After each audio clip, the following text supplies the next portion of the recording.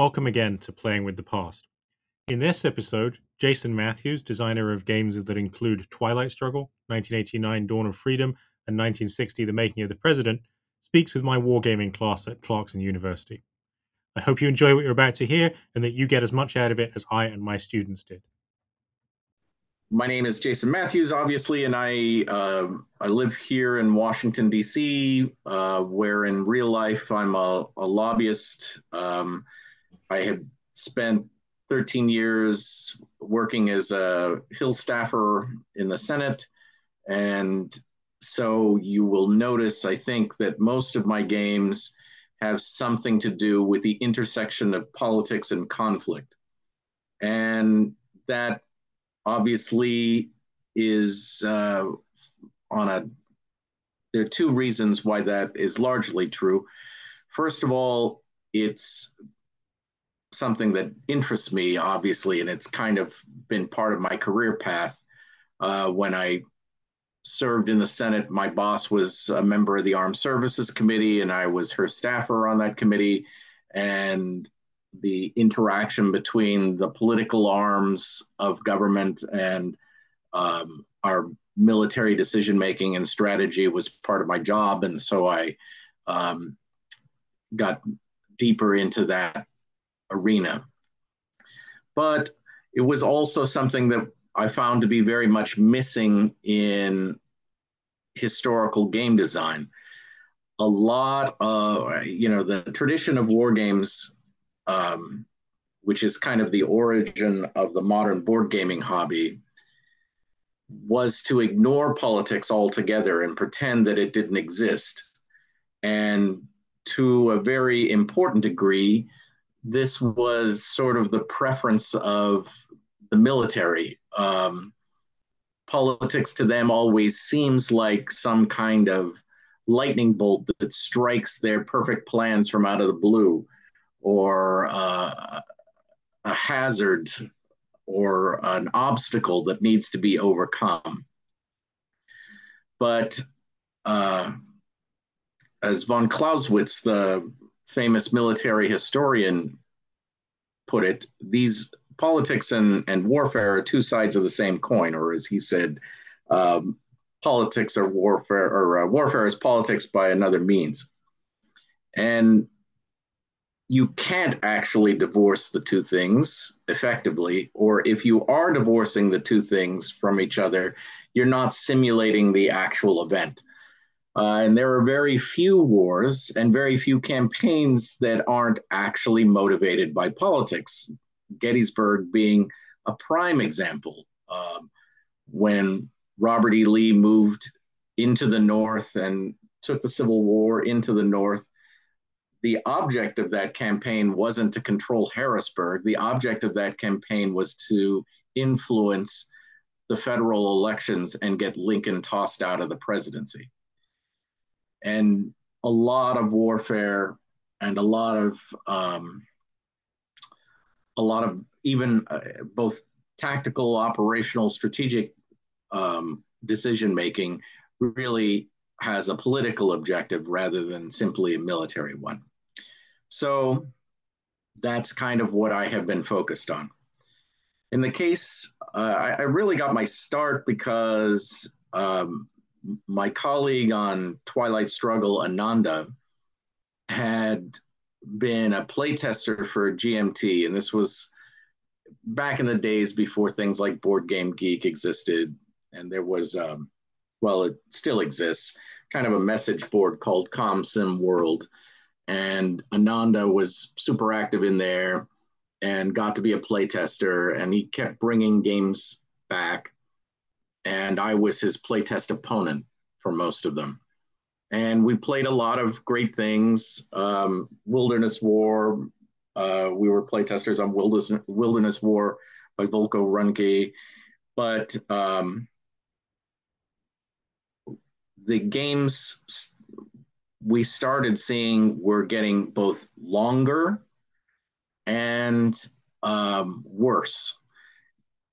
And for both of us, we were hitting a point in our life where 8-hour games, 12-hour games, 13-hour games. We just couldn't play them anymore. We didn't have the time, couldn't get them on the table. And so even though Twilight Struggle now is kind of considered a long game, when we designed it, it was an effort to shift wargaming radically back towards a shorter time play. So a game of Twilight Struggle shouldn't really take you more than 3 hours, which I know may sound like a very long time, but when Ananda and I designed it, it was very common for a war game to take 8, 12, 10 hours. And since we no longer had that time to devote,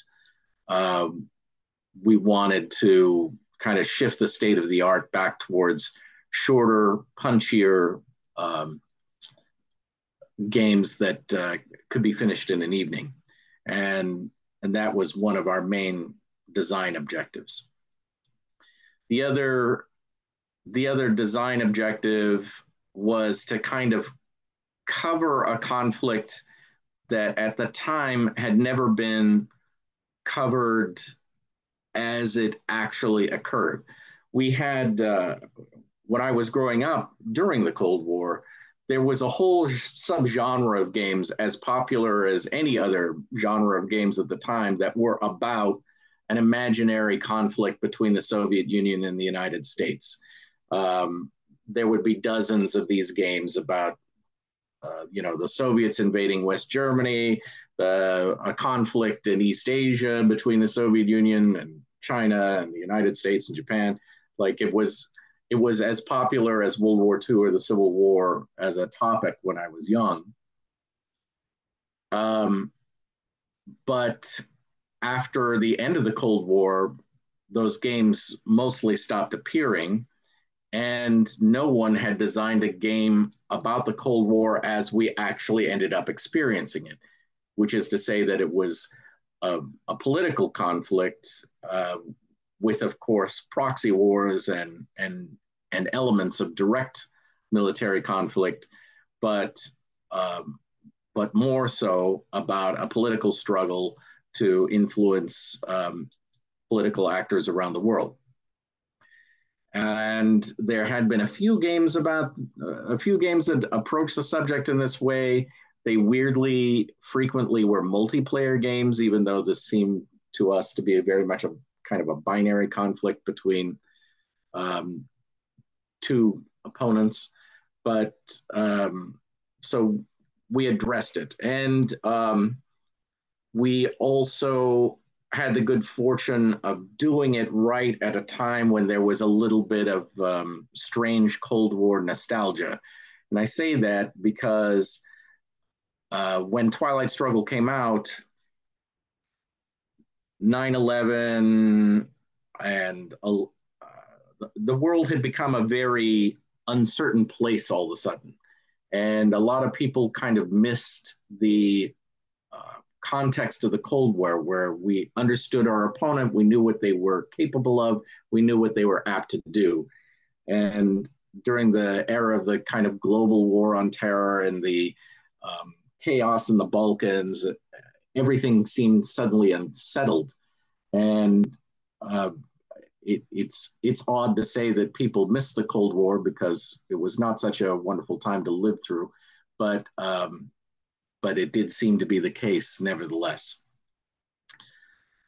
Since that time, I have mostly focused on games, card-driven games, similar to Twilight Struggle. And by card-driven, I mean a game where the actions that you take are related to a card that you will play. And our games mostly have this kind of dilemma. Do I want to take operations points, which allows me to choose from a menu of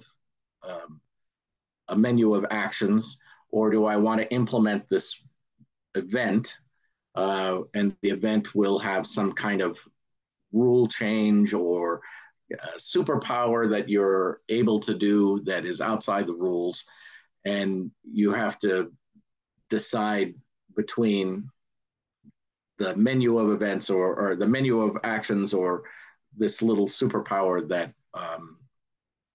that is on the card.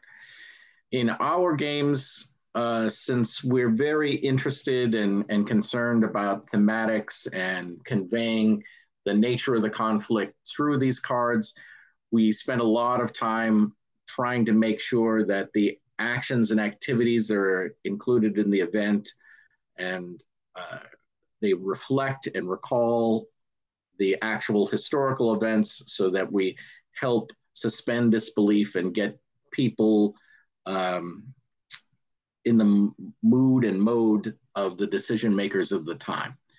And that's our little gimmick, I think, for trying to make gaming an immersive experience and make gaming a narrative experience so that when you finish a game of Twilight Struggle or 1960 or 1989, you have both a sense of what that time period was like, but also you feel a little bit like you were in the shoes of the protagonists. And the reason that that matters so much for us is, first of all, we're interested in, because most Americans don't know very much about history, we're very interested in teaching them something as effortlessly as we can. Um, if you hand them a textbook, we're not going to get very far, as we all know now. But if you teach them something without them knowing, we get a little more success. And since most Americans don't know a ton about their history or the operation of their government, these are both things that I'm trying to make a small contribution towards. And the other thing, as it turns out, because of the way our brains are wired to absorb stories and relay information that way, it just turns out that games that have a narrative arc and a flow like a story are more memorable. And you remember an interesting, different game of Twilight Struggle more than you would remember a Euro game where the theme is kind of pasted on and there isn't really a narrative arc. It's just sort of do these 5 things, rinse, wash, repeat. And that, I think, is one of the design advantages of the kind of gaming space that I'm operating in. And I guess that kind of should give you a sense of what I'm working on and what I'm interested in. At this very moment, I'm working on another sequel to the Twilight Struggle that is focused on the relationship between India, Pakistan, and China during the Cold War.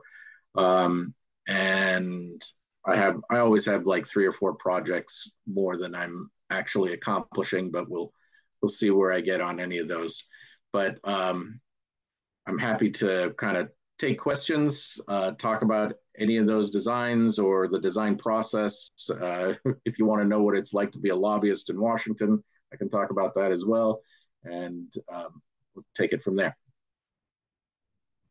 All right, thank you. It was very interesting. I hadn't really thought about the fact that Twilight Struggle was a short game at the time that it came out. I think sometimes the pendulum swings the other way. Now I want this sort of monster that's going to take me 190 hours to play the rest of my life. But no one has time for that, as you say. And I really, I think in that mind, I can also see the logic of the 2 sort of sequels to it that you've produced, the Twilight Struggle ones, which being marketed almost as lunchtime games that you could fit into a much shorter space of time. I think one of the things we've talked about as a class is the investment you're asking a player to put into something as well. I think that's really interesting. But I'm going to throw this open to students in the room as to what questions they have for Jason.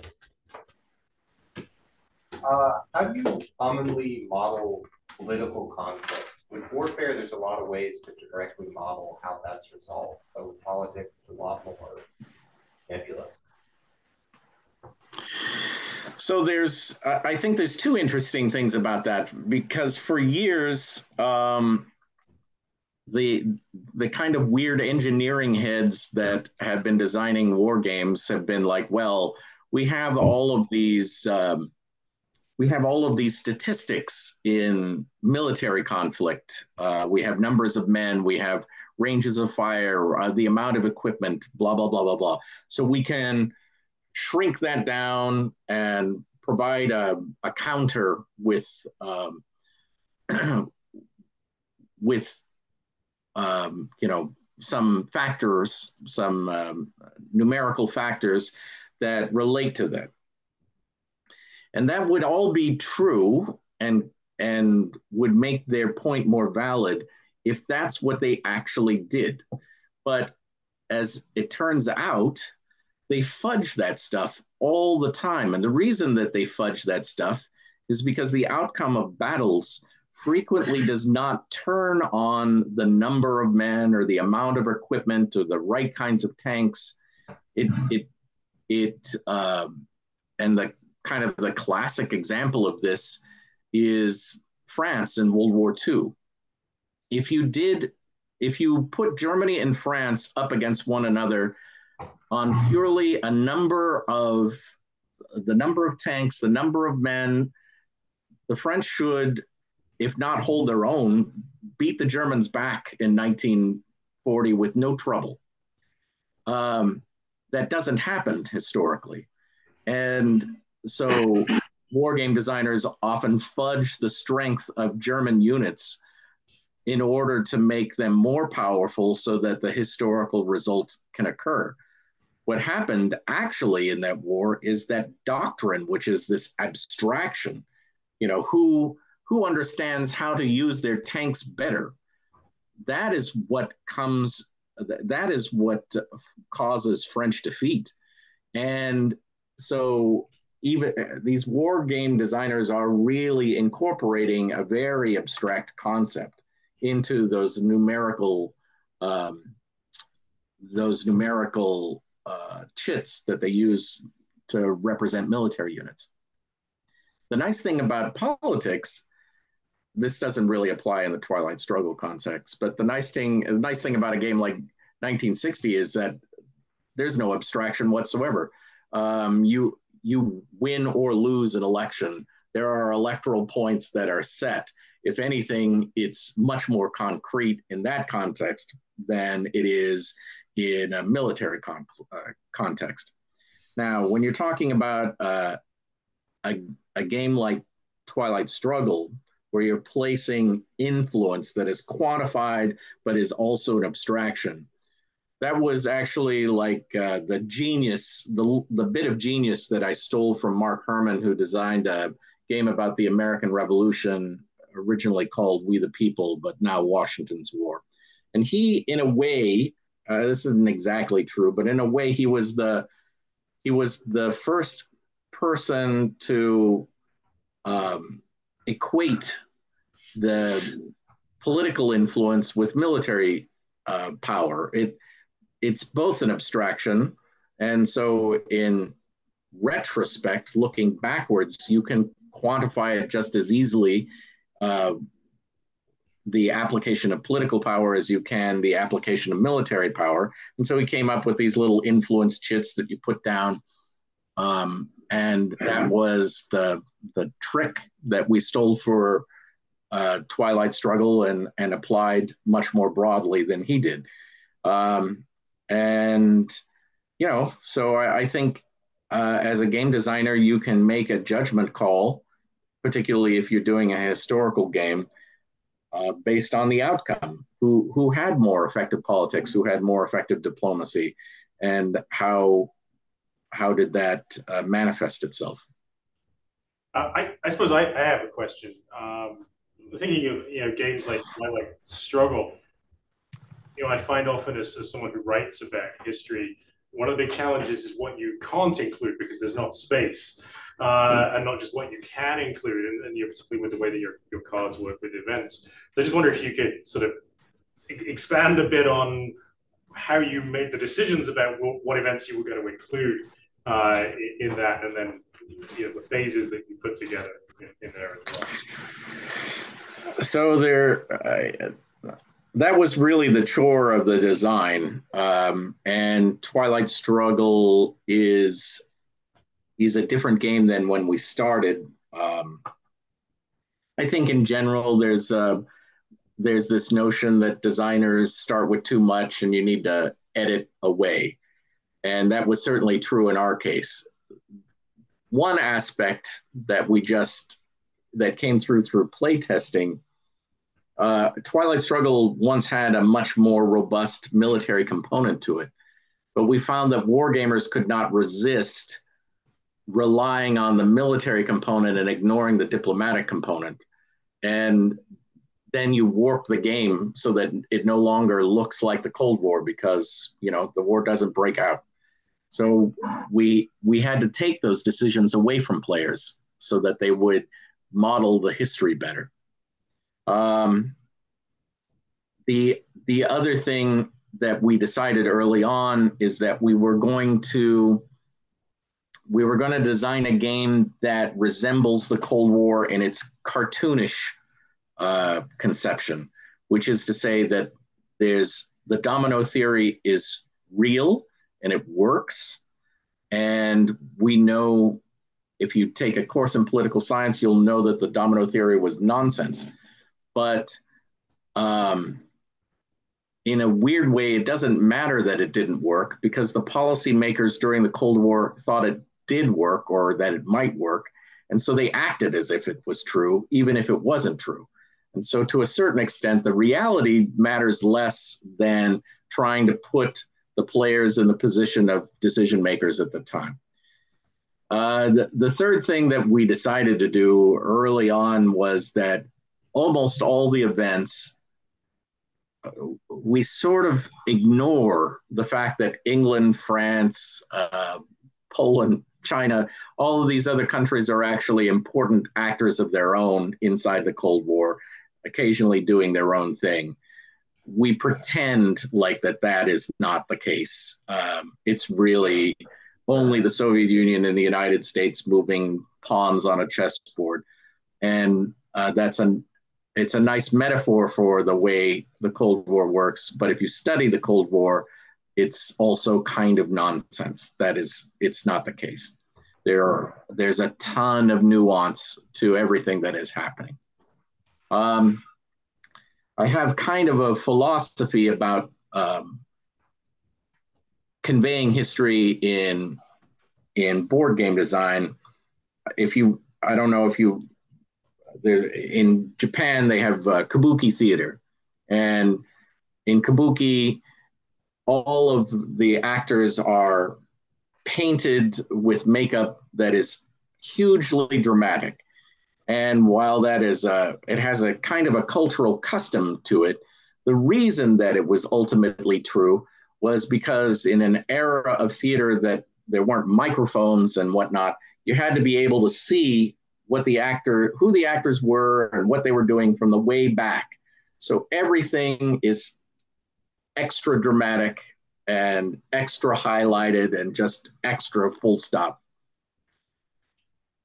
I kind of feel like conveying history in a board game is the same. You can't get lost on nuance because it doesn't convey. And if anything, it might confuse the narrative that you're trying to tell.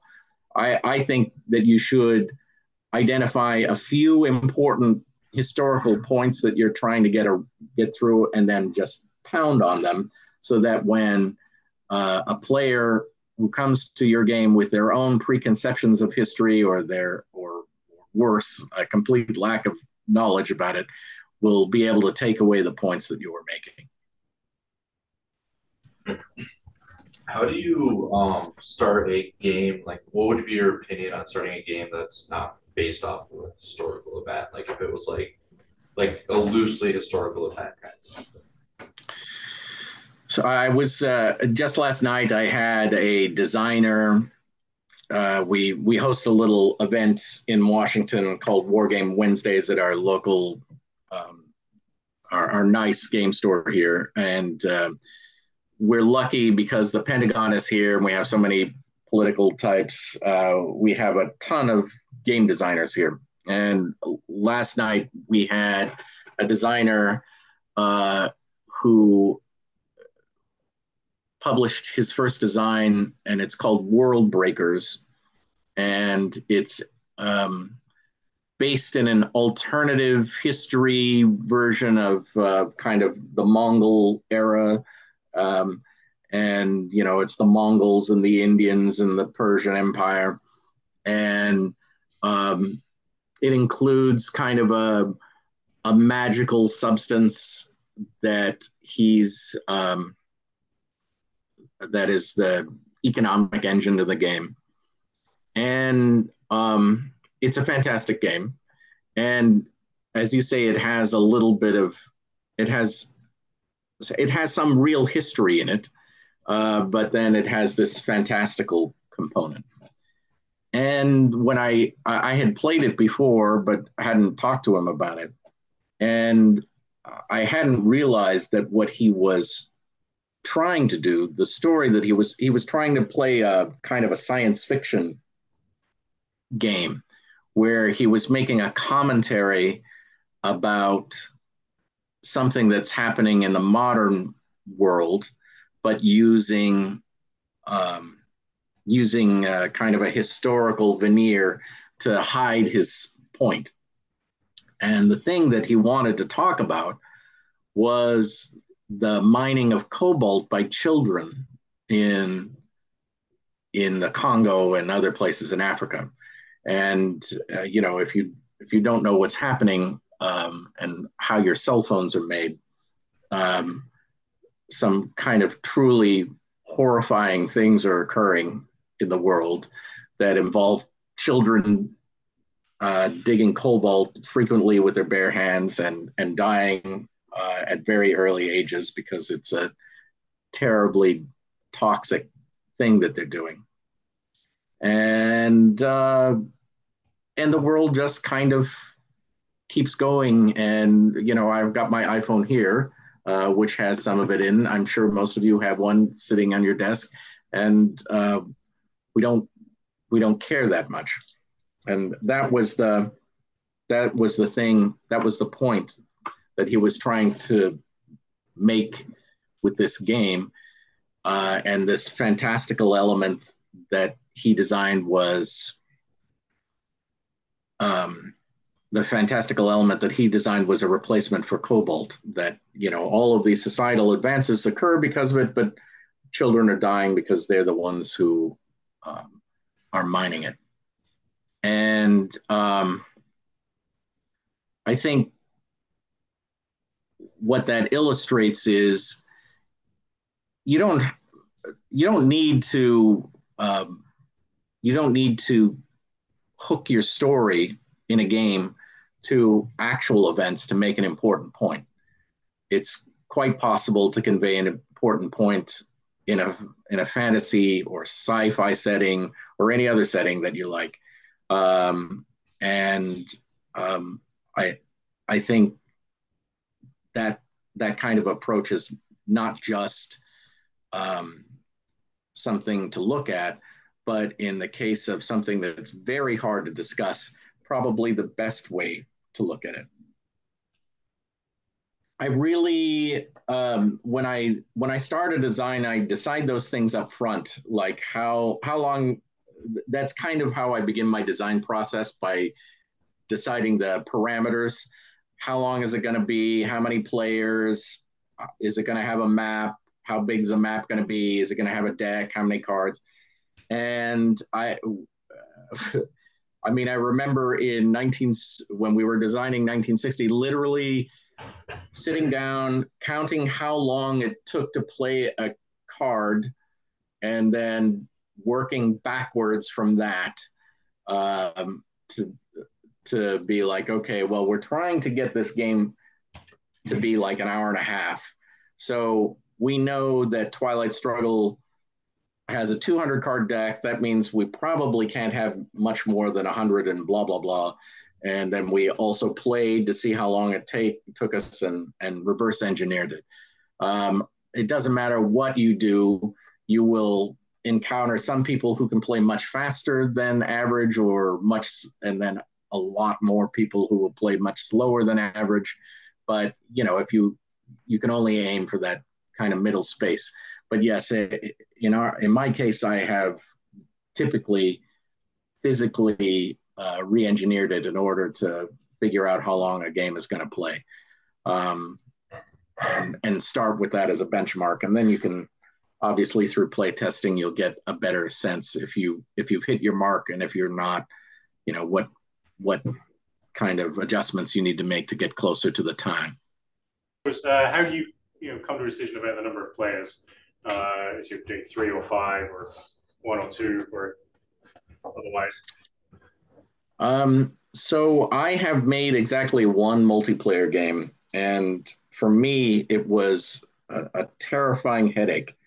And the reason for it is because I'm using these.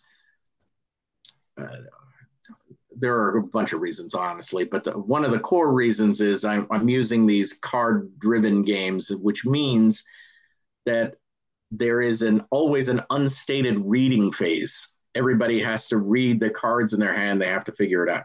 Well, if you don't want a game to drag on ad nauseum, you have to tighten that as much as possible so that people aren't just like sitting, shuffling through their cards. It's cute when it's player versus player because you can kind of read your cards while your opponent is going. But if there are 5 of you or 4 of you, and you're all kind of just like reading your cards, there's way too much dead time for my taste. Actually, there are card-driven games that are designed like this. Here I Stand comes to mind, which is a game about the Reformation, and they just don't care. They're totally fine that it takes 6 hours to play, and you just know what you're getting into when you sit down. But for me, since that doesn't work in my own lifestyle, I'm not interested in designing a game that does that. So the other problem with multiplayer games are what I would call the classic issues with multiplayer war games. There are several, one of which is like, why don't you two fight and I'm going to stay out of it and turtle. And so I'll win by doing nothing, which is not a very satisfying victory condition. And then there is kind of a problem with, if you have set victory conditions, everybody will pile on the leader to prevent them from getting to those set victory conditions. And then you will make the game go on forever because no one will ever be able to attain the set victory conditions. There are other problems with multiplayer conflict games, but those are some of the classics that have to be avoided if you're going to try and design a good game. And so I've done it once. Like I said, it was Founding Fathers, which is a game about the Constitutional Convention and adopting the Constitution. And there are interesting tricks that I've seen in a bunch of games. One of which is like you can sort of hide victory points so that no one is quite clear who's the winner. There are ways to limit who you can attack. So even if you would like to attack the person who's in first place, the game forces you to either ally or oppose certain opponents just based on either geography or some other feature that they're imposing on players. And sometimes there was an older game that had an interesting King of the Hill mechanism where everybody was trying to get to the central spot and only one person could be there for a certain period of time. But if you managed to survive to however many turns as King of the Hill, then you would win. And I've seen other innovations, but I do think that designing multiplayer games, especially if they have asymmetry, is hard. And that makes it harder in the historical context because very few conflicts are a situation where both sides are equal or that both sides have the same capacities, they're almost always asymmetrical. So you have to figure out how to model those asymmetries while keeping a game balanced and fun. And the more players you add, or the more countries or whatever you add to your game, the more of that adjustment you have to make, and it just gets harder and harder, I think.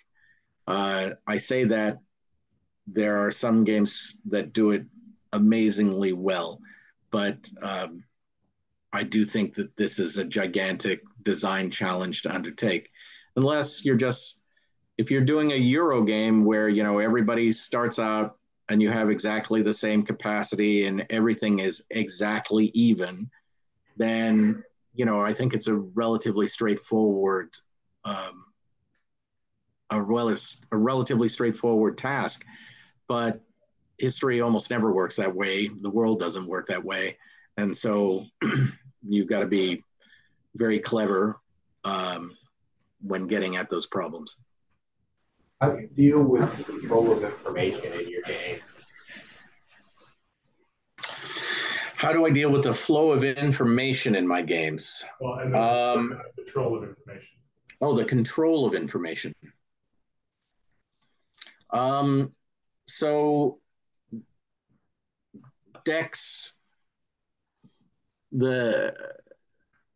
using cards assists greatly in the flow of information, because you have a default setting, which is, you know, I have this many cards, and you know, if you know what's in the deck, because you played before, you'll have a certain sense of what I might have, and I've got my hand, which tells me what you don't have if we're drawing out of the same deck, and the fun part as a designer is then you can start playing with that and simulating certain historical events, or whatever. It doesn't have to be an historical event, but you can start playing with this level of information and telling your opponent some things so that they can evolve their strategy based on what choices that they know you're making.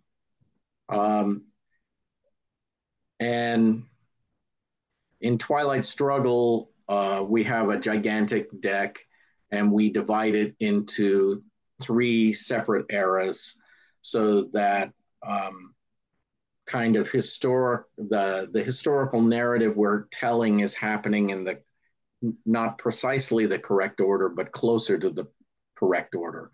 But that is also a bit of important information, because you know that you're not going to pull a Gorbachev card in the first hand because he's not available. But I have done some radically different things with player information.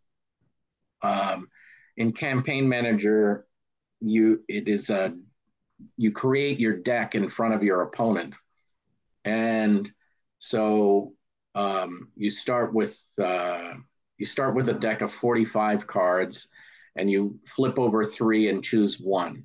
So your opponent has a very strong sense of what you have elected to construct into your deck, and they're making choices and you're making choices at the same time. And so there's an interesting feedback loop that I think successfully emulates the creation of a campaign strategy in that game. So, you know, to a certain extent, I think this issue relies a bit on, in the circumstance that you're simulating, how much information does your opponent have about you? In a political campaign, they have quite a bit. In the Cold War, we were bubbling into misunderstanding all the time. So how you represent that in design, how much information your opponent can get about you, and how valuable is that information, I think you have to scale that up or down depending on the situation. What do you mean by Eurogames? It's perhaps a subject we haven't really covered in a class that's focused on wargaming. Yeah, okay. So you guys are too young to know that this is even a distinction, but there, there have been multiple eras of game design already, and I was born in 1970, which was the beginning of the end of the first era of game design, which was just war games, basically. Gaming was started by a guy named Modern gaming was started by a guy named Charles S. Roberts. He founded a company called Avalon Hill here in the Baltimore area, and it was the first instance of games about the military that were for fun. There have been obviously games that have been developed for the use of the military for kind of strategy development and training commanders and that sort of thing. But the origin of the creation of this weird hobby was that. So when I was young, the next thing that happened was role-playing games, and that D&D shows up, which D&D is actually also weirdly an outgrowth of wargaming. It started as a kind of a miniatures game that took off in this unusual direction. So role-playing gaming, while wargaming doesn't disappear at all, role-playing gaming dominated right up until the early 90s, I would say, and that's when Magic the Gathering was invented and we went into this card-driven game era, or a card game era, rather, collectible card game era, which obviously also still exists and also is a huge sub-hobby of its own. And then sometime in the mid-90s, and I can't quite explain to you why this happened the way it happened, but the Germans have been doing their own thing. In Germany, the video games never took off in quite the same way that they did in the United States and Japan and other parts of Europe. And what that meant was teenage boys did not disappear from their homes, and go sit in their room and play a video game immediately after dinner. And so there was this weird space for family entertainment that was occupied by these kind of easy, short multiplayer games. And the quintessential example is Settlers of Catan, but obviously there are tens of thousands of others now. But that was the hallmark. So mom, dad, brother, and sister would sit down after dinner and they would play a game like Settlers. And that's what I mean by a Euro game. I think the hallmarks of their design are that they don't have player elimination. They frequently don't have direct conflict. They're relatively short, and the thematics matter less than the mechanisms. That's kind of the definition of one. And they are currently what dominates the gaming hobby. And around the 90s, a company called Mayfair in Illinois imported 3 games, one of which was Settlers of Catan, and they exploded shortly thereafter in the United States as the kind of people who had been playing, Monopoly and Scrabble uncovered a better kind of game. I think that's an interesting question. I do, as playtesting has moved more and more online, and there are more and more options for how to go about that. It has made it much easier to record the level of, like for the last game that I produced, almost all the playtesting was online. I knew not only how many turns they'd played and on what turn someone won and who was the winner and what side won, and I would be able to collect meaningful statistics about play balance. And then you can see a bunch of things that are important to the design process, like, oh, okay, well, if the Russians are going to win, they have to win. They're going to win within the first turn, and they're going to win by this mechanism. And the Americans will win on X turn, blah, blah, blah, blah, blah. And none of this used to be true. When I first started designing games, you would send physical playtest kits out to playtesters, and maybe they would report back every 3 or 4 months with things that they'd observed, and they might tell you how many games they played and what the impact was, but you were guessing as much as anything, and you had to do a lot of your own in-person playtesting so that you could get a better sense of that outcome. I think, getting a game to 50-50 is probably not worth your time. I aim for 45-55, and that's close enough. And then you might tell someone in the rules the experienced player should play X side and the inexperienced player should play Y side because they're easier to play. I was, as I mentioned, this designer last night, he was talking about a problem that I have encountered many times, which is if you design asymmetry into a game, which means the two sides don't play exactly the same. They have different approaches. They might have different victory conditions. It's frequently true that one side is easier to play. It's not to say that their chances of winning are different. It's just one side has a more straightforward strategy to victory, and the other player has like a more subtle approach that is required. And what happens is that in the modern hobby, players only play a game a couple of times. So it's very easy for them to conclude that your game is imbalanced because they don't actually play enough to master the strategy. And I don't know exactly what to do about that problem.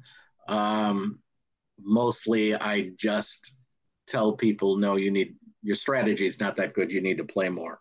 And I only know that because I have this record of 1,000 games played online that tells me what the play balance actually is.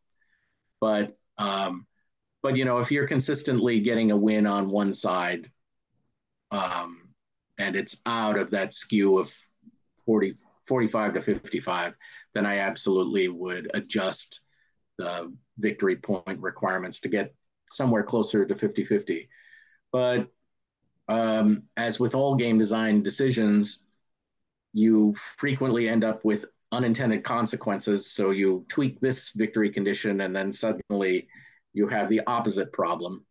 And now the other side is winning 70% of the time, and you have to make another set of adjustments. So it inevitably is a little bit laborious. I'm playing I got addicted during COVID to a video game called Crusader Kings 3, which, as you say, has accomplishments, but no victory conditions, and you don't win. There's no winning at the end. A lot of this kind of gets back at the question of a definition of a game. A lot of people would debate that, well, if you don't have a victory condition, it's not really, if you can't win, it's not a game. And I don't know what I think about that, but I will say that the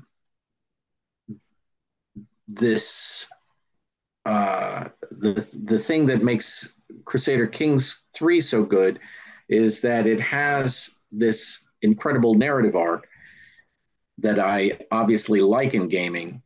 And so you end up in a situation where you tell yourself what winning is. And maybe in a weird way, that's more simulative of life and how the world works than an objective victory condition, which doesn't really exist in life. Like, what are the victory conditions of Ukraine? What will a win for Ukraine or Russia look like? In a certain sense, it will depend on what the protagonists decide what a win is, and so I think there's really something to that. In and it does avoid this artificial thing that we put into a lot of games about conflict. So the question is, how do I approach the outcome?